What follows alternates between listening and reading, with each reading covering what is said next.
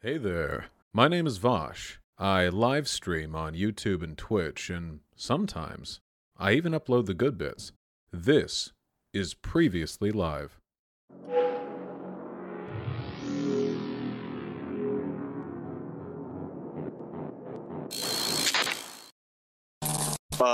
Hello? Hello! Hold on. My Bluetooth headset, I have my headsets on. Give me a second. Gotcha. Um, Are you by chance oh, mowing wait. the lawn right now? I'm sorry. The Discord did not connect to my Bluetooth, so I don't know why. You know what? Screw it. I'm gonna just put you on speaker out here. Hope the sound doesn't... Alright, can you hear me? I can hear you. Alright. Yeah, how are you doing? It's a little bit surreal that, I'm talking to you. Oh, I talk to lots of people. Nothing surreal about it, I don't think. No, I got your email. I was interested in having a brief chat. Though I'm at a disadvantage here. Only you know what you want to talk about. Yes, what I want to talk about is how I went down an alt-right path, and primarily because at the time it's like I felt like I was betrayed by the left. And it wasn't until like maybe in the last 2 years, 2.5, at least before the pandemic started, when I started to really, really feel properly disappointed by the right and betrayed by them. And now I just don't even really know for sure where it is that I stand anymore. And honestly, when reflecting on it over the past year, thinking about it, the person who kind of, I want to say, I don't know if I should say set me up, or maybe misled me. Maybe that is a way of putting it, but the person who kind of led me sort of down an alt-right pathway was AIU, Atheism is Unstoppable, who Or known by his I have nothing but extreme hatred for. Known by his pet name here, Autism is Unstoppable, of course. I think I know where you stand though, and it might be on a pile of crunchy leaves. Are you outside by chance? Actually, I'm out here in the middle of the forest, actually. Oh, people in chat guessed correctly. Yeah. It is definitely leading to, in multiple senses, audio which I would describe as crunchy. Let me go somewhere where it's less crunchy. How about that? Yeah. I don't mean to. Yeah, I'm in the middle of the forest. I actually just moved out here. I don't want to say where, but I'm in the American South. I just moved out here from Los Angeles, actually. Oh, congratulations. Anyone moving away from Los Angeles, I think, should be congratulated on the upgrade. Well, I mean, I'm not going to lie, but Los Angeles County is kind of where I grew up, and I do miss the place. I'm starting to realize, since I'm in the countryside, there's a lot of things that I kind of took for granted that I only now realize, things that I miss, like Little Tokyo, all the, Mexican restaurants. Oh my God, the Mexican food out here is not good. And if there are any out here, you were in Los Angeles, of course. There's no comparison. It's like the mecca of Mexican food. North of the border, anywhere else is going to be a disappointment. Absolutely. Anyways, okay, much quieter. Is everything nice so far? Yeah, no, it definitely sounds better. I didn't mean to ruffle your feathers. Okay. I'm interested. So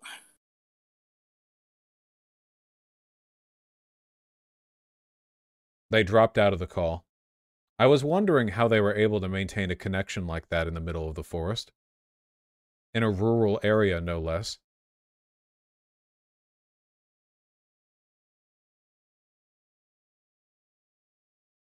Debate one, true. Can't fault though. The lad is touching grass while talking politics with me. That's more than most people can say, and more than I can say here. I need like an AstroTurf patch next to me so that it can be like kind of a performative, like putting my hand in the grass thing. Hello? Can you hear me? Hello? I thought that your connection was suspiciously good for somebody in the middle of a forest. Okay. But do you remember, did you hear what I said? What was it you said? I don't know if I missed anything. Okay, sorry, I was talking. I don't know if my thing cut out. Anyways, I was saying is, do you remember the political discourse that was going on circa Gamergate, anti-SGW era, early 2010s. Do you remember all that stuff? Tragically, yes, I do. Yeah.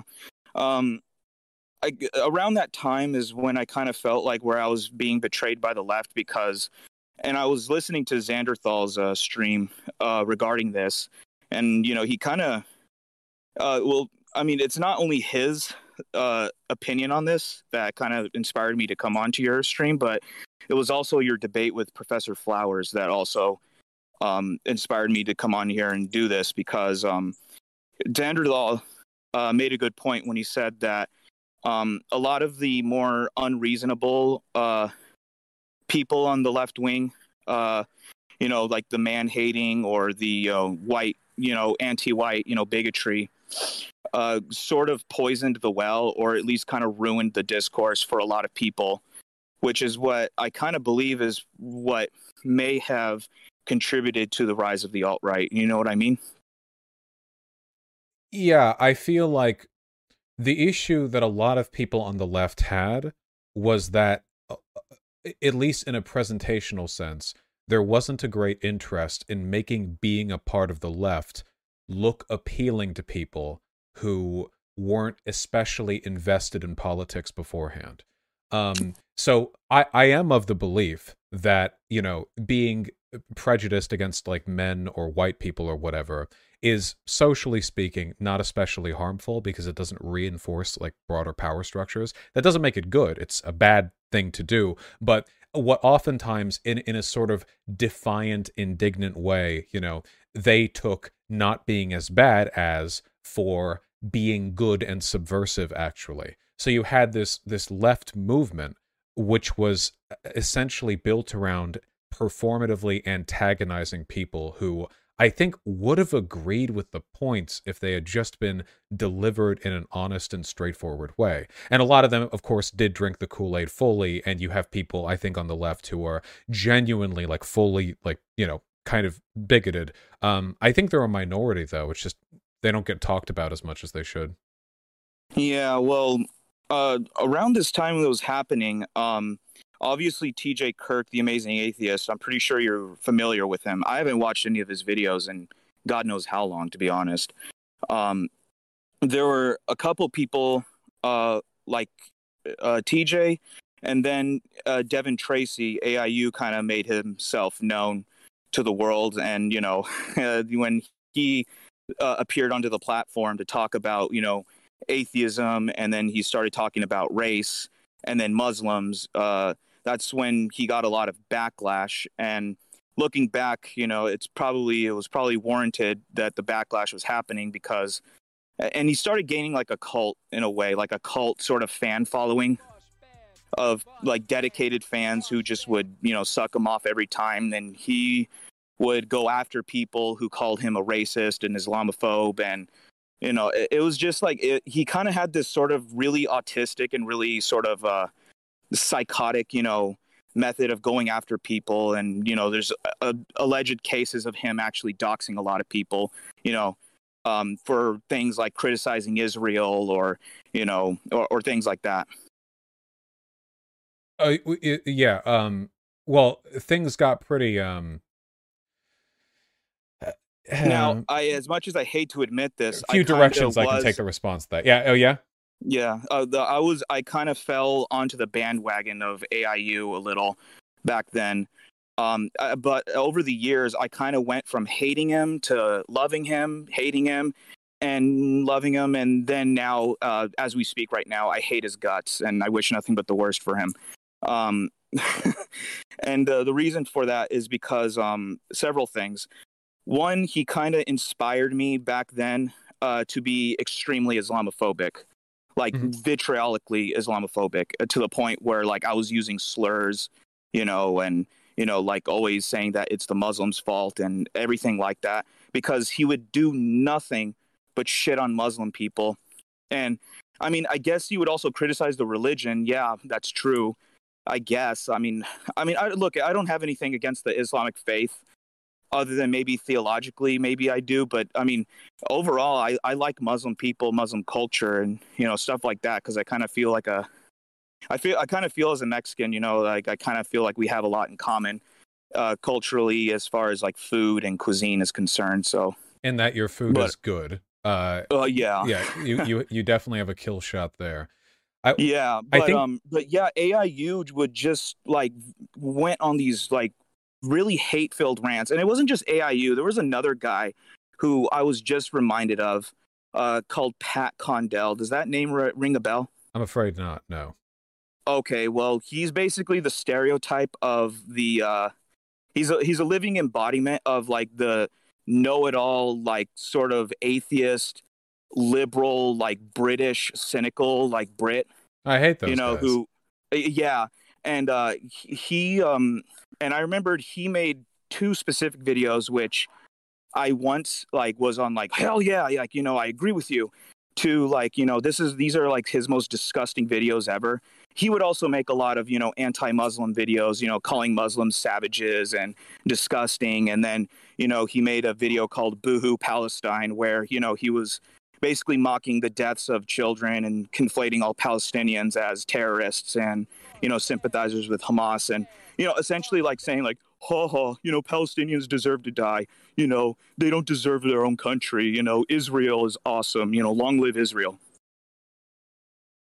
I I think the thing that was interesting about a large amount of the Islamophobia back during the Syrian refugee crisis and all of the info that Mm-hmm. came from it and all the perspectives that came from it is that many of the people who attacked Muslims would do so attacking Muslims for reactionary political beliefs that those people themselves held. Like you had people accusing Muslims of being like super misogynistic rapists, and the people saying this were like anti-rape culture, anti-feminist, like anti-Me Too types. You know, there were people. It's interesting because it was the criticism was that essentially Muslims were anti-liberal from anti-liberals, and I think it became really clear that it was just sort of a I don't know how deliberate or dishonest it was, like up front, but that it was just a cynical way of directing people's bigotry in a fashion that made it feel as though they were actually being anti-prejudiced. Because didn't they often frame it that way? That like to Yeah. defend Western civilization, right? You know, and all of the progressive, you know, modern sensibilities we hold, we have to keep you know the regressive Muslims out. But then they were themselves quite regressive in many ways towards Muslims and other groups. Yeah. Well, I want to get to the point where I feel like my alt right sort of evolution started. And this was around 2013, 2014. I could be wrong. And I might get the timeline of events kind of out, you know, off, but but it kind of pertains to everything that happens here is where like I feel like it all started. So there was an incident that happened in Israel where three Jewish Israeli teenagers were, you know, kidnapped and murdered. Mm-hmm. Pretty bad. All right. So, Yeah, I'd what say was so. the Israeli government's response to this? Can you guess? Uh, I'm going to guess that it was a very discriminate and highly targeted attack on only the people responsible and not an entire ethnic group. Mm.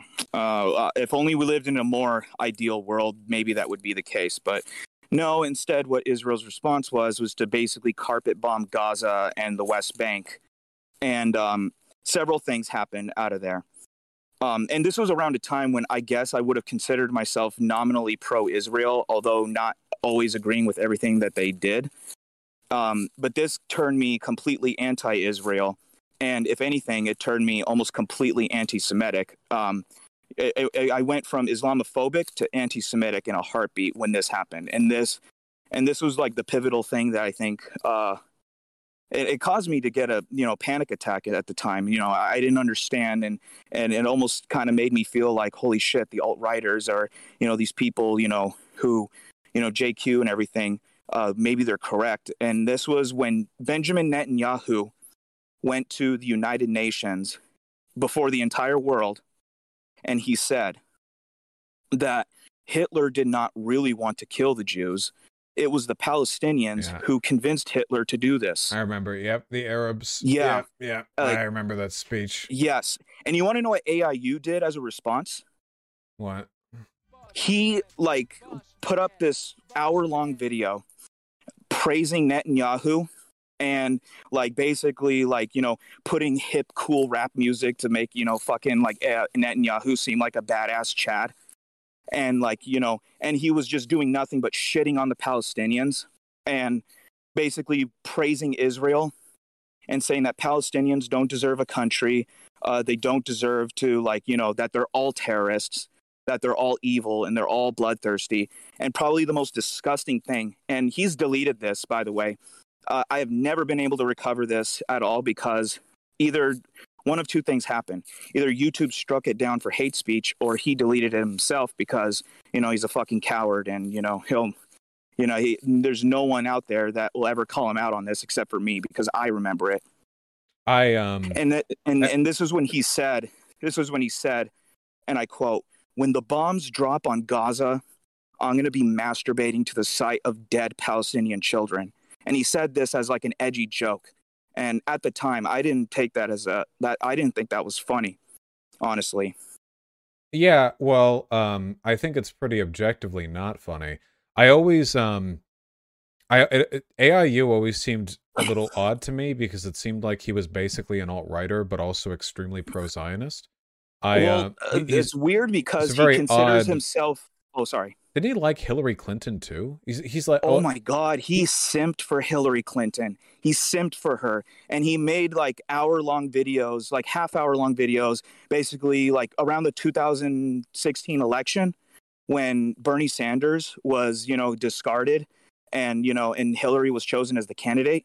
He basically made a video like, ha ha, Bernie bros, get fucked, Bernie sucks. Bernie has terrible ideas. Hillary Clinton is the smartest woman ever. And, Hillary Clinton is like the best and most qualified person ever. And if you don't agree, you're just a disgusting, immature simpleton. And I mean, I'm going to fully, admit I would have voted for Bernie Sanders, if I would have voted for Sanders had he ran that election, instead of, throwing a monkey wrench into the system by voting for Trump, which, I kind of regret now these days. Well, it's okay. It happens to the best of us, But holy shit, he would get down at his knees and fillet Hillary Clinton like there was no tomorrow. It's embarrassing. It's cringe. And you can actually still find some of his videos of him, doing, showering Clinton with praise. But anyways, continue. Well, I want to know because I'm on this roller coaster ride that is your political evolution. So now we're all right after the Netanyahu. Yeah, so like the Netanyahu thing caused me to like, question everything. It caused me to like, have this view that like, that the people on the right who say that like, like Jews, made up the Holocaust and like the, like this and that, I decided that what I would do, because like I did it out of, genuine curiosity where like I wanted to understand why these people thought the way they did. Not that I would go in there and like agree with them on everything, but I wanted to basically, hear from the horse's mouth. Why do white nationalists believe in the things that they do? And I went in with an open mind wanting to, hear what they had to say, going on 4chan or going on, various websites like, from different people, organizations you can probably name.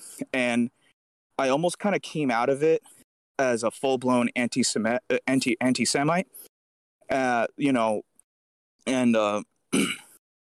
and not really so much as Islamophobic anymore, but still having like a little bit of a prejudice towards them. But my focus was not on Muslims anymore.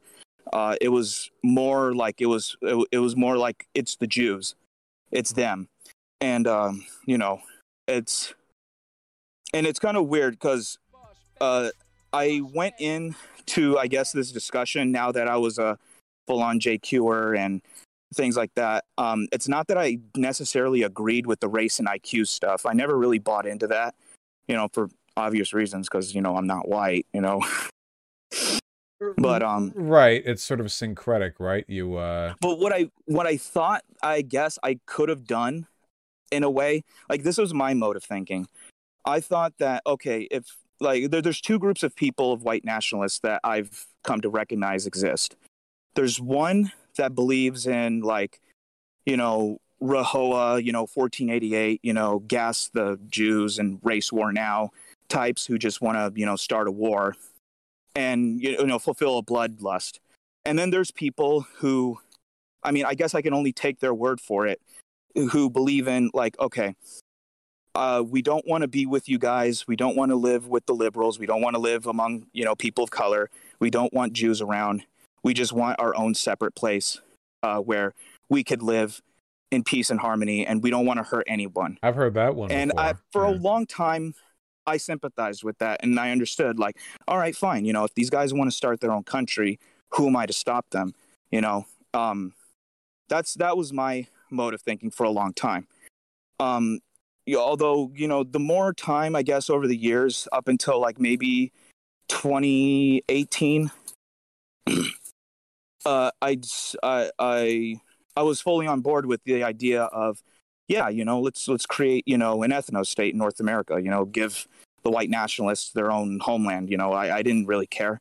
I felt at the time it was no skin off my ass. So, you know, why not? However, it wasn't until like maybe last year with the latest bombing raids that happened in Israel and Palestine is when I really began to think to myself, is that really a good idea? Because I remembered watching a few of your videos back then where you specifically outlined certain statistics regarding Israel and, you know, the concept of ethnostates in general, where you said that it wasn't going to take long after a few generations for the next generation of the citizens of an ethnostate to eventually become more reactionary and more violent and probably more predisposed to war. You know what I mean? Oh yeah, 100%. It's the internal logic of the system.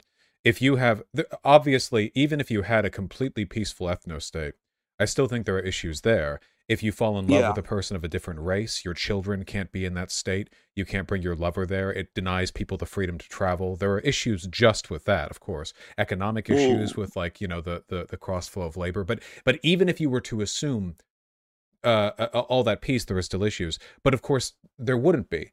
Because the inherent logic of an ethnostate isn't just difference, it's supremacy. There's never been an ethnostate where people are like, oh yeah, we need to use the power of our government to keep our type separate from their type. Not because we're better than them, but because we're just different. It never works out that way. Of course, every group thinks they're the best. And groups that think they're the best eventually begin to think, well, since we're the better group, don't we have more of a right to the resources the other group has? And this happens every time you have ethnically segregated groups. The logic just necessarily leads to violence. So I don't think there's any such thing as a peaceful ethnostate. There certainly hasn't been, like, historically. I always thought to, because then I began thinking to myself that, okay, let's say in an alternate reality, we do get, you know, this, you know, Republic of Whitetopia somewhere, and they're established. Of course, they're not recognized maybe by most of the world, but you know, they've established themselves, and, you know, but they have one little teeny tiny problem. You want to know what that is?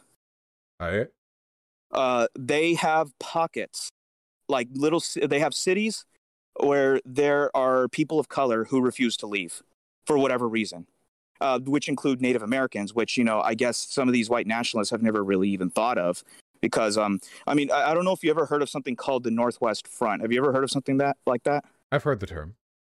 Yeah, Northwest Front, which was founded by a guy named Harold Covington, who's dead now. I mean, I guess for, you know, better or for worse, I guess. Not that the man really amounted to anything, but he had this idea that the Northwest, like Washington, Oregon, and Idaho, would become like a separate ethno-state. And he wrote these novels that outlined, I guess, his vision or his plan for, you know, what he would want to see for a future white ethno-state. But he never really touched on, like, the whole Native American issue because I don't know why, but let's say if there are pockets of populations of people of color who are still in this, you know, Republic of Whitetopia. There are millions of non-white people. And we're including Portland what's going to and happen Seattle to them here. if they refuse to leave? Several things could happen. Either they could, you know, just outright kill them, or they could, create walls around them like Israel does with Gaza and West Bank, and turn them in sort of like a turn it in sort of like an open concentration camp, like we see with Gaza and West Bank. So that's that. And I ask myself, do I really want to see a second Israel in North America of all places? And the answer is no, I don't.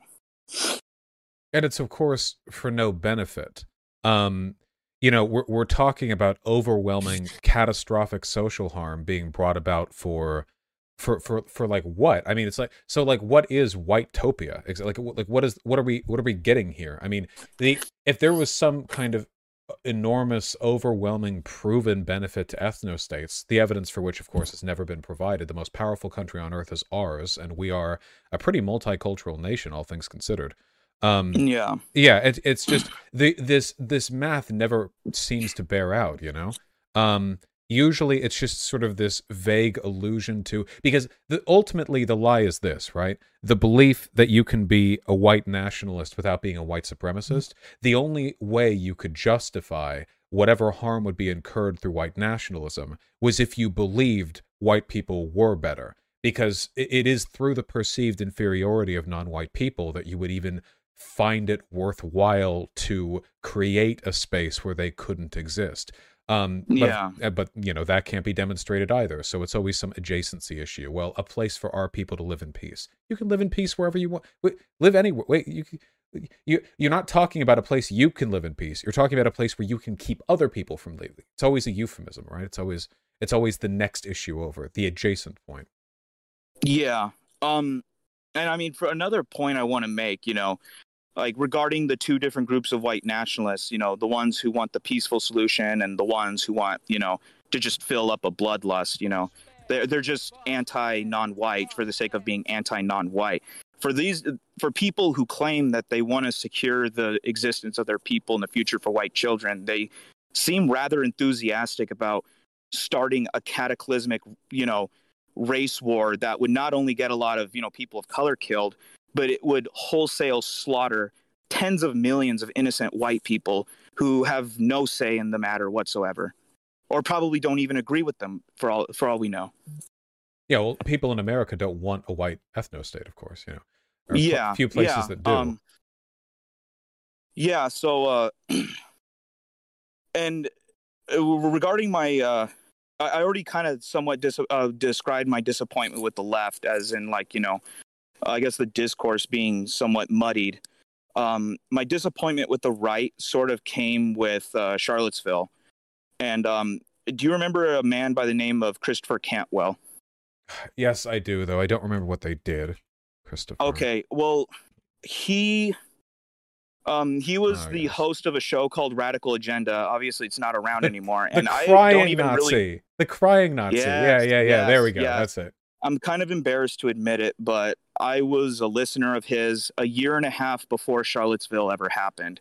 And I kind of witnessed the slow evolution from him being just like, kind of like a average, like libertarian, sort of like free market type guy to, being radicalized by his audience, into like, a full on, 1488er, which,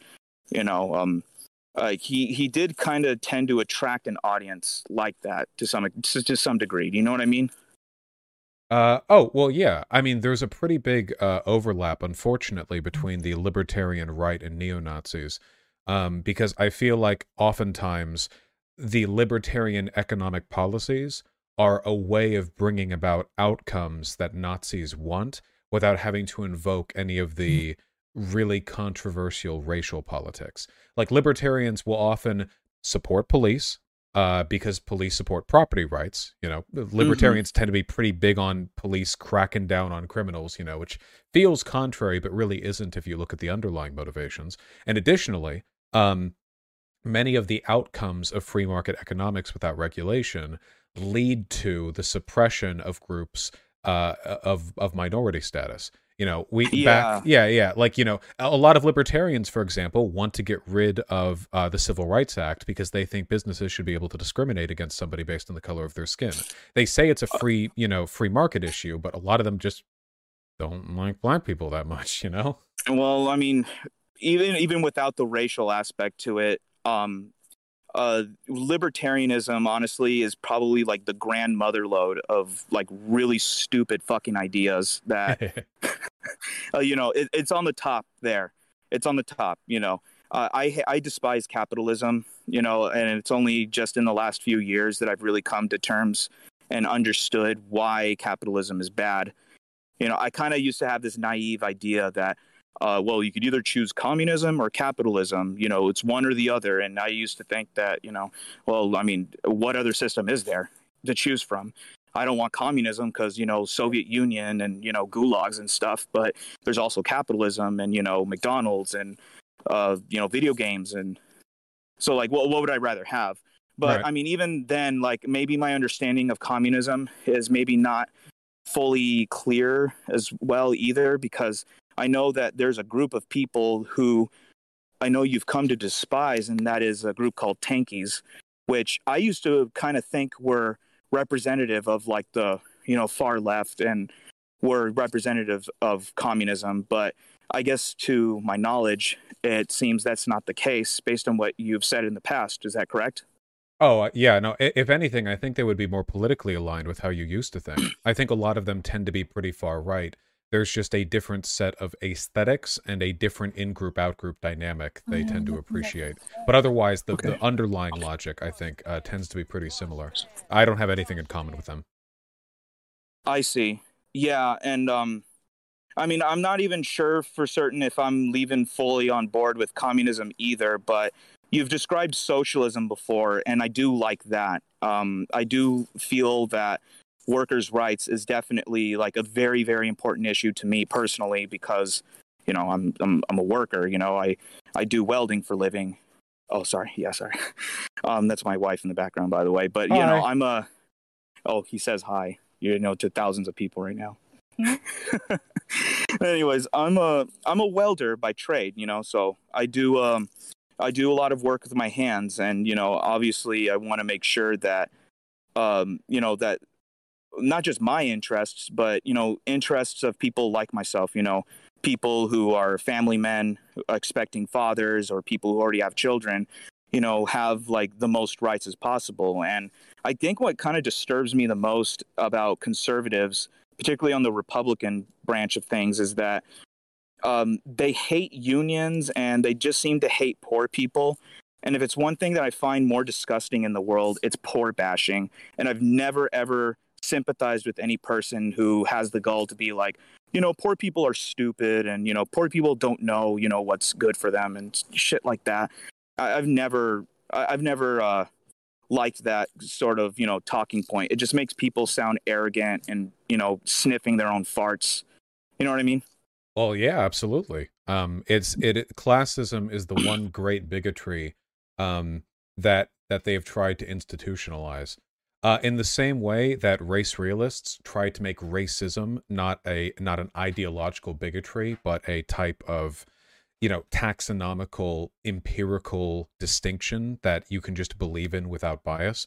Capitalism seeks to make class differences and bias against people of lower classes not actually a bias, but rather just some kind of empirical metric by which you can determine a person's worth. It's the last kind of acceptable bigotry.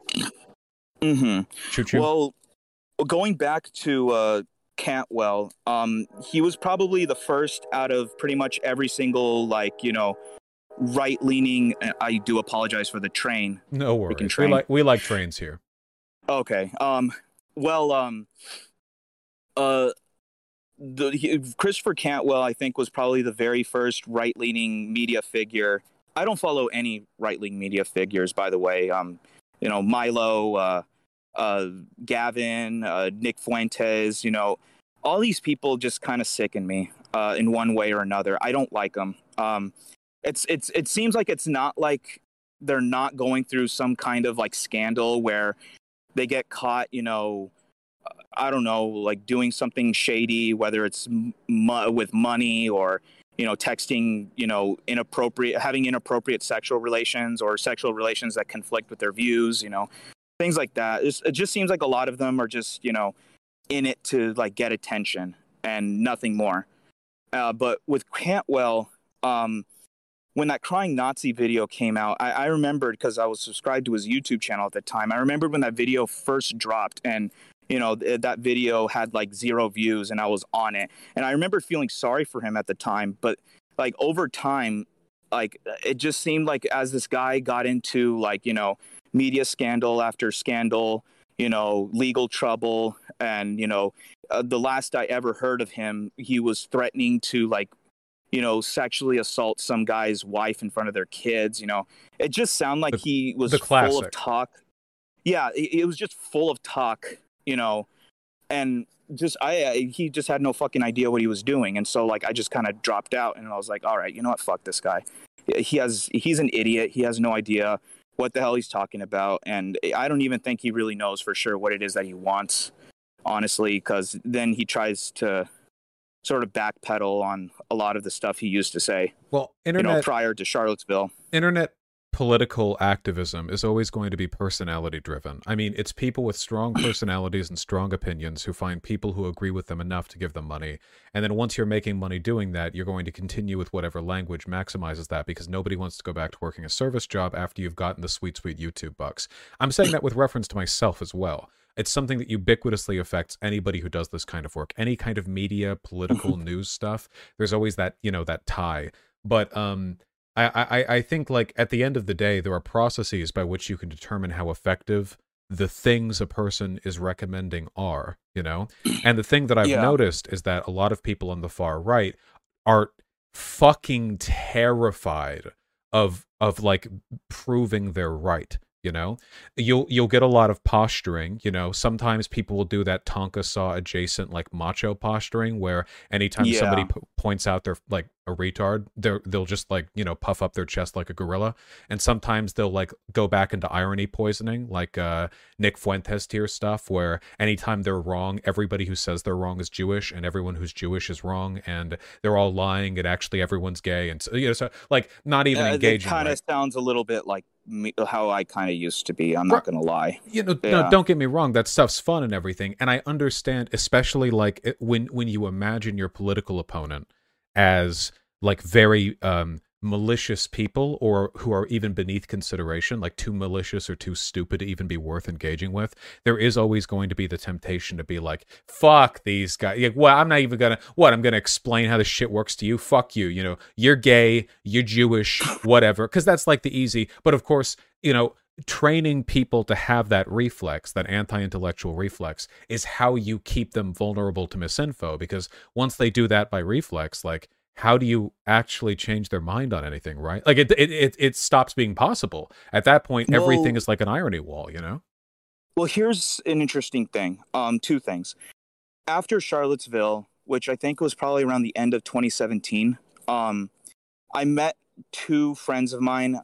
No names need to be mentioned or anything, but I met 2 friends. And I never, and I guess is kind of weird, because I don't know how the hell in the world this happened, but one friend was an ex, like, skinhead, an ex skinhead from the past. He did a lot of things that he regrets. It brought him a lot of trouble, and it didn't really do any good in his life, and in retrospect, he was probably, he even told me himself, he was probably lashing out a lot at some childhood traumas that he had from the past. And the other friend of mine is actually an ex Antifa member. So, sweet. Yeah, I kind of have mixed feelings on them. I'm not gonna lie, but that's besides the point. The point is that these guys sort of met up with me after I was, I communicated with them online, and they saw like some of the stuff I was saying on, YouTube, I guess before my channel got terminated, and probably rightfully so, because I obviously violated TOS, so it's not like I was surprised that happened. Didn't know that happened. Yeah, and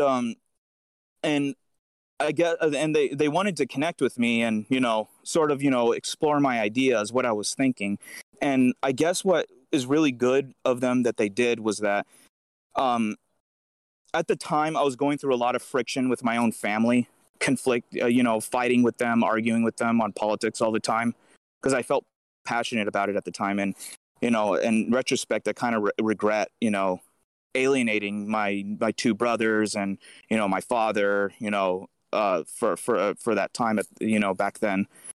And these two friends of mine would talk to me in a sense that they wouldn't talk down to me, but they would sort of like, you know, kind of like ask me why questions. They would ask me, well, why is it that you believe this? What is this? And, you know, well, here's what I think. And, you know, and it kind of led to, and I guess what they were trying to do, and maybe they may have succeeded in doing, is that they had a friend of theirs who sort of went down a similar path that I did, except that he went into full on despair and loneliness and, you know, fuck it, the world is, you know, corrupt and messed up, and, you know, he ended up killing himself. And I guess these guys, you know, these friends of mine didn't want to see me do the same thing. Well, that would definitely be ideal. You know, there is an extremely strong, and you would know this better than me because you've been there, and I haven't, not directly, but there is a lot of suicidality on the far right. Like, and that is another thing I like definitely a huge wanted amount.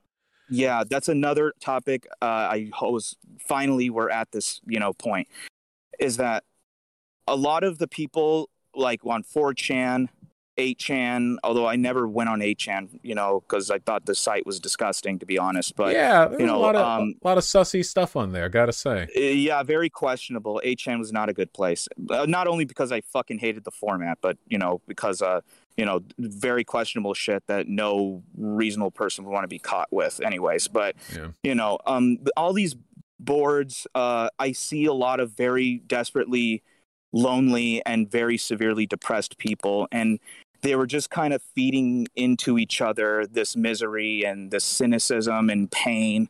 And it's almost as if they did not want to, they didn't want to see each other succeed, and they just wanted to see each other suffer. Oh, sorry. Oh, sorry. Here you go. No, please, they're pockets. Oh, sorry. No, sorry. Hold on. But anyways, it was almost as if they were feeding each other like the pain and misery that they were feeling, and this and it's kind of sad. Like, I would say that a lot of the people who I guess identify as white nationalists or incels or things like that are not bad people in their hearts. I think that what they are is that they are misled, or that they're hurting inside, and that, you know, I don't know if all of them can be saved. Some of them might, you know, end up doing something to themselves, or God forbid, they end up doing something to others, like, you know, Christ Church, or, you know, or Anders Breivik, or Dylan Roof, you know, people like that. That state of mind is desirable, I think, to a lot of people in that movement, because that desperation and that, like, suicidal detachment from reality is a really effective way of radicalizing people. I mean, people I'll never forget this. Don't care if they live or die are more likely to go shoot up a synagogue, right? I'll never forget this, but I remembered watching an interview with Weave Arenheimer. I don't know if you know that guy. Do you? Weave Arenheimer? No, I don't think so. He is like a massive like internet troll. Probably some of the people in the chat know who he is, but he's a massive internet troll who converted to, you know, neo-Nazism in prison, you know, when, you know, he went to prison for some tech crime that he didn't technically commit, but, you know, that's another story for another time. But anyways, he went on to interview with Cantwell. Wait, chat's saying he invented Stormfront. Oh, a prominent lad. Well, he co-founded Stormfront with, you know, the other guy. I forgot his name. But yeah, he went on to an interview with Christopher Cantwell, and he said something that I thought was very fucking, like, really fucking scary and terrifying. And that was that, like, well, Dylan Roof, he was a hero, you know, and not that he was a good person or anything, you know, he was a fucking loser who probably wasn't going to amount to anything at all. But we need people like him to commit acts of violence like this. We need people like him to, like, throw themselves you know, at the beast, and, you know, sort of, you know, begin this whole, you know, crusade, you know, something along those lines. At least he's honest. It's I mean, there is an honesty in that, but that is the attitude, right? A lot of these guys, you said earlier, a lot of these guys have good hearts, okay? I don't know what a good or a bad heart is, but I don't think people are essentially good or bad. A lot of these people, you know, these alt-right types, I think they could have been good if maybe they got info from a different source, or like depending on how life pulled or pushed them, whichever way they went. But a lot of them are really depressed. They are really sad. And the far-right politics stuff is useful in a lot of ways because A, it gives them a broader identity outside themselves. You know, if you don't think much of yourself, this whole Richard Spencer tier being white means you carry the torch of the generations past bullshit. Makes you feel like you're part of some epic saga, even if all you've accomplished is, you know, managing to get every rope in the cum jar that time. But that sense of detachment, it's not going to be fixed, right? I don't think you can get a community in these spaces because, and I'm guessing this is probably the case with you, you probably, even when you were in the alt-right space, felt like most of the other people in the alt-right space were losers, right? I feel like there's a constant self and intra-group loathing going on over there. I mean, I have my wife to thank for this, but she noticed that 4chan was making me a much more cynical and more miserable person, like generally speaking. And she told me flat out, like, Arthur or whatever. Oh fuck! I doxed myself. Oh well, fuck it. It's a pretty light dox, I'd say. We narrowed it down to like 1 million people. I don't want you to go on 4chan anymore. You know, like stop going on there. Like I don't want to see you on there anymore. Stop it. And when I quit, it was honestly one of the best fucking things I ever did in my life. Honestly, it really was. Because I was sick and tired, honestly, of, you know, hearing like the doomer stuff and, you know, and, you know, just like the negativity and the hate and all of that. Like, and I mean, let's grant them a little bit of, let's just say, let's play devil's advocate for a little. Let's just assume that, okay, yeah, the Jews are behind all this, that, you know, they're turning white women into feminist bitches or whatever. And, you know, the white birth rate's going to go down. We're going to go extinct. Okay. Let's say if that is true.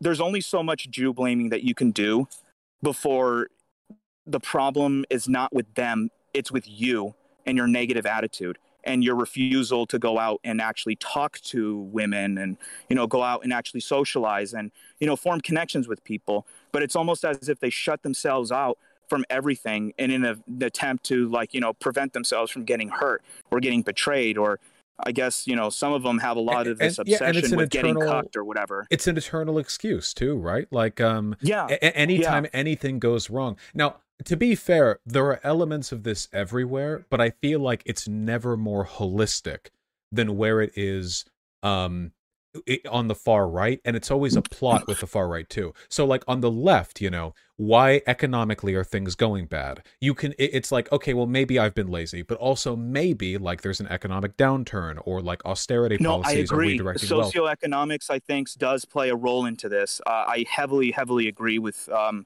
you on that. But it's a systemic thing, right? Not like like the Jews are doing it like this plot, which by narrativizing it that way, you know, you're always an eternal victim of evil people, as opposed to just we live in systems that are flawed, but we can build better systems. Yeah, and a lot of these alt-righters, including, you know, AIU, who does a lot of videos of just bad news pornography of like, not the Jews, because he loves, he's infatuated with the Jews and simps for Israel all the time. But, you know, he makes a lot of videos about like, oh, look at what this black person did. Like, this weekend on like this week's black person who, you know, killed this and that. He made a Twitter account called He Wasn't Jogging to describe Ahmaud Arbery. I saw him melting down after the verdict of the three murderers. Yeah, and like all AIU is really good for is just shitting on Muslims and shitting on black people while offering no solutions at all, and just like other than, you know, just lock them up, you know, prison, you know, police kill them, you know, lock them up. You know, he doesn't even want to talk about socioeconomics, which he mocks by saying like, you know, systemic structures of institutional systems and stuff, as if that's a retort.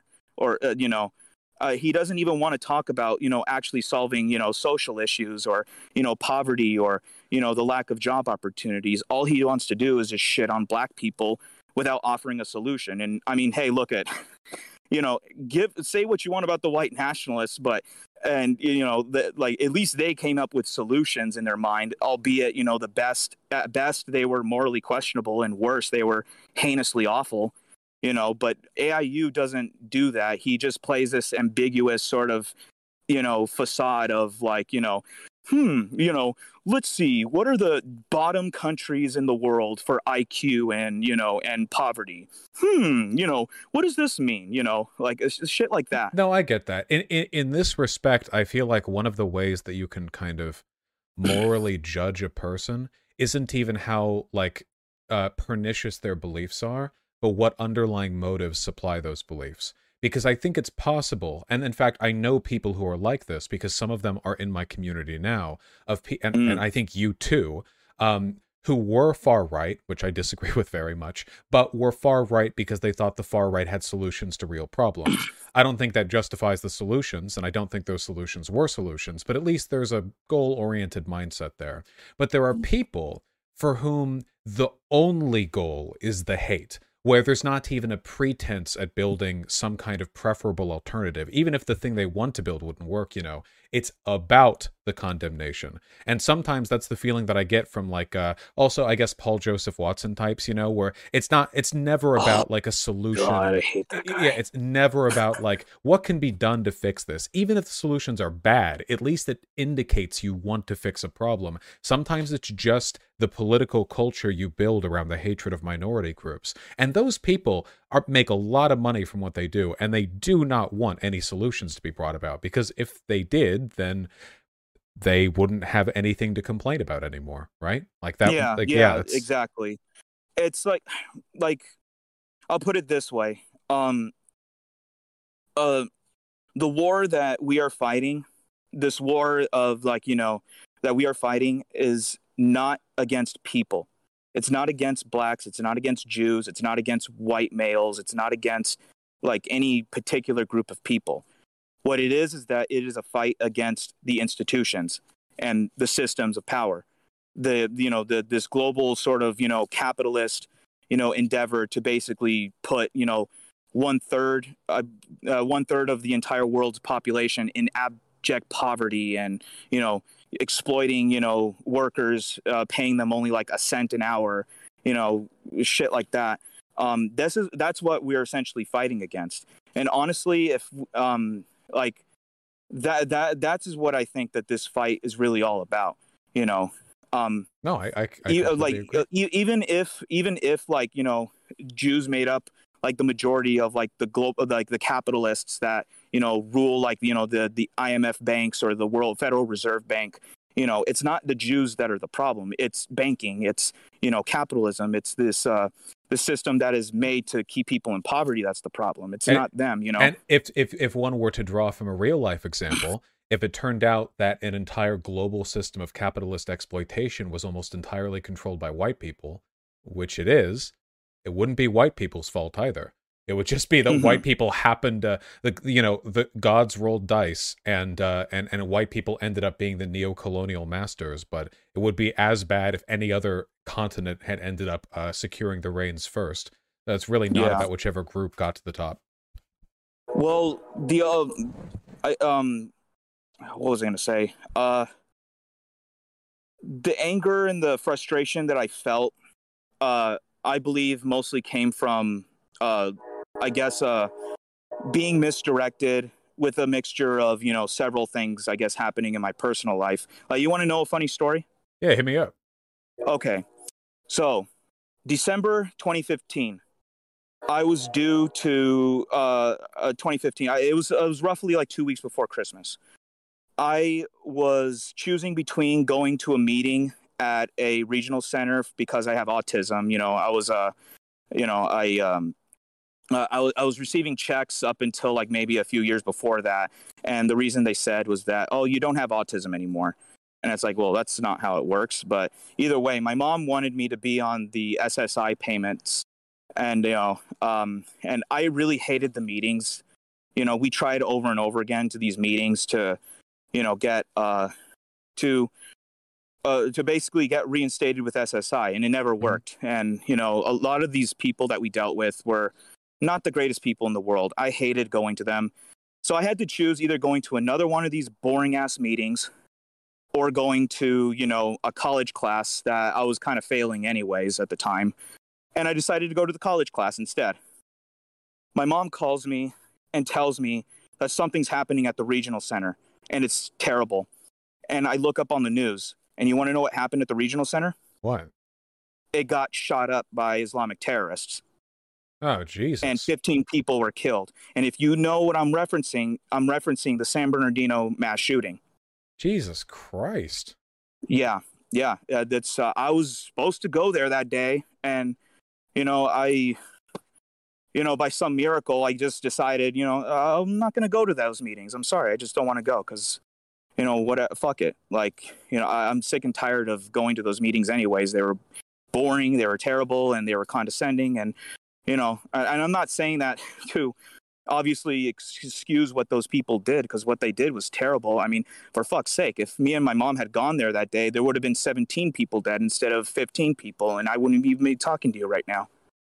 Yeah, I didn't interpret your distaste for the place as an exoneration of the shooter. Don't worry. No, not at all. In fact, actually, if anything, that event kind of fed into my Islamophobia back in the early days. Yeah.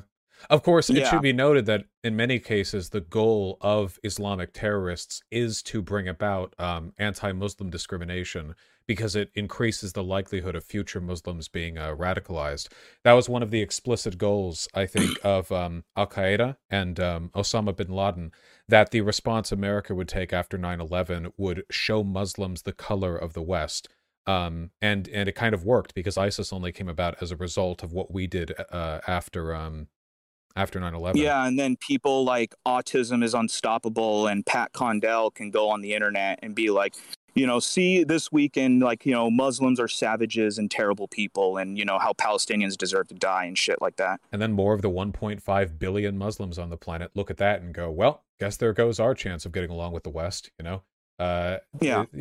Yep. And it gets worse and worse and worse every time.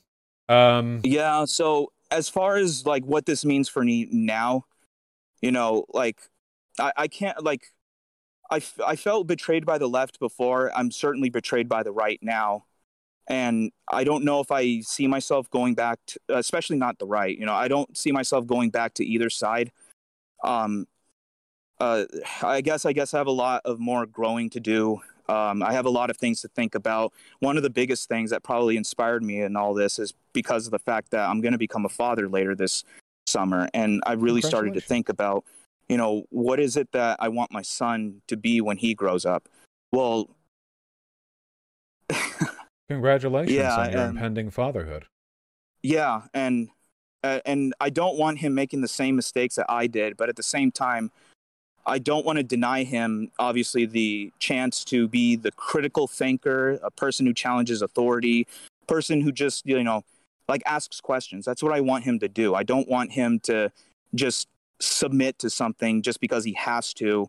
I mean, I guess other than his parents to some extent, but but other than that, I want him to become a respectable, young man who will, hopefully, like, help others and be charitable and, be kind and not be hate-filled or, stuck on 4chan. God, oh my God, I can't even imagine the shit that I'm going to have to deal with when he starts learning how to use the internet. I'm scared of that, honestly. Yeah, it'll be a whole thing. Though, to be fair, with how quickly the dynamic moves these days, I have a feeling that the political groups that'll be relevant like 15 years from now are going to be completely different from the ones relevant today. Like, the alt-right probably won't exist. There will be some whole other set of things, Yeah. So yeah, we'll see how the dynamic is going down that road. Now, before I go, I actually did want to ask you really quickly. Yeah.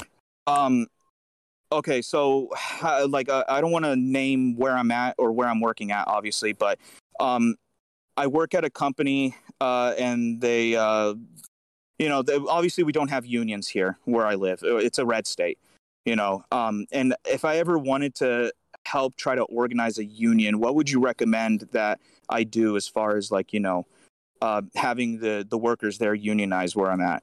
I would say that you email a local IWW representative, International Workers of the World.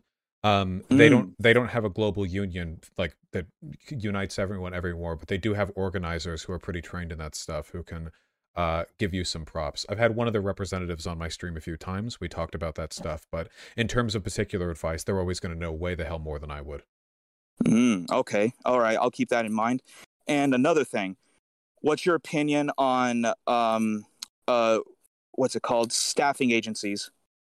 Staffing agencies? Like Staffing agencies, because when I used to live in San Bernardino, long time ago, I went to a staffing agency, and this was after the whole regional center debacle that happened. I decided to go out and earn my own money, but the staffing agencies were some of the most miserable experiences I ever had because one, they didn't offer full employment. In fact, it was just contract work, that lasted. Oh, I That went was to not one. I went to one Yeah. before I started Yes. streaming, right before. Okay, so what's your thoughts on them? Oh, they fucking suck. They're terrible. Yeah, they're essentially just like the middlemen of the gig economy, where nobody has any job security whatsoever, but their job is to make you feel like you have even less job security. Honestly, it was the staffing agencies that really turned me anti-capitalist because I came across all kinds of people. Probably the most tragic one of all was a mother who told me she had 4 kids, and she told me that this was her third job at the agencies and that she rarely ever gets to see her kids except for maybe one day out of the week. But other than that, she is working 3 staffing agency jobs and she makes nothing but, like, at the time at least, it was only like less than $10 an hour. Yeah, it's fucking humiliating too. Because Yeah. you go there and they're like, "Okay, will you lick shit from a toilet?" And you're like, "Yes." They're like, Yeah. will you do it for free?" "Yes." "Okay, we've got the job for you." Like it is so effective at systemically dehumanizing any approach. It also, because of the way it works, necessarily staffing agencies confirms the fact that workers have no bargaining power whatsoever as individuals. Staffing agencies couldn't exist in the way they do if workers did. There's no situation where you can bargain with a staffing agency. You get what they have for you, and that's that. Mm-hmm. Yeah. And well, I guess that's really about it for now. Maybe we could have another conversation someday. Other than that, like I'll say a few things before I go. Mhm. One, I don't always agree with some of the things you say. I have nothing but respect for your vigilance and standing up and how I have to compliment you on your Professor Flowers debate because that debate, I honestly could say, is one of the single greatest debates I ever witnessed in my life because I never seen someone like you stand up to like the super woke, so woke that you're a racial nationalist crowd in my life. Because like in the early 2010s, I would have never even dreamed of witnessing a white person doing what you did. Although except maybe AIU did that, except he kind of went down the shitting on black people, race and IQ stuff. But your response was when like for example the whole condescending thing of like, Vosh, as a white male, you need to keep your mouth shut when a person of color is talking. And your response is, no, fuck you, Nazi. You're a segregationist, and here's why. Like that I thought was pretty fucking, pretty impressive. I gotta say, like, your debate with Professor Flowers, honestly, like, really, really, really opened my eyes. I appreciate that. And I mean it when I say this. I don't think a debate like that has ever existed before. Yours is literally like the first of its kind. I swear to God, the majority of the people on the left, in the absence of biasing effects, would agree with me on this. A lot of people are just really, really concerned with the optics and the logistics of disagreeing with like people of color on race issues. It's a real problem, I swear, but I swear to God, like in terms of the internal logic, I think a lot of people on the left are on the right side of this. It's just, oh God, it's so painful sometimes. Yeah, I have to commend you. I have to tip my hat to you. For that. Like that was really, really good what you did. And like and on top of that, I guess before I go, and I mean it this time before I go, I could say several things. One, if it comes down to workers' rights and, you know, a free Palestine, and you're ever like, you know, somewhere out there marching on the streets and I happen to be there, you know, I'd be more than happy to march alongside you, you know, fighting for those things. I appreciate that, brother. Yeah, and I I'll do mean that, see you know. out there. And last and not least, fuck autism is unstoppable. Fuck him up the ass with no Vaseline. I appreciate you coming on, man. And Absolutely. I wish you luck with fatherhood. Thank you very much. I truly appreciate that. God bless and take care, all right? You take care, man. Bye. Bye.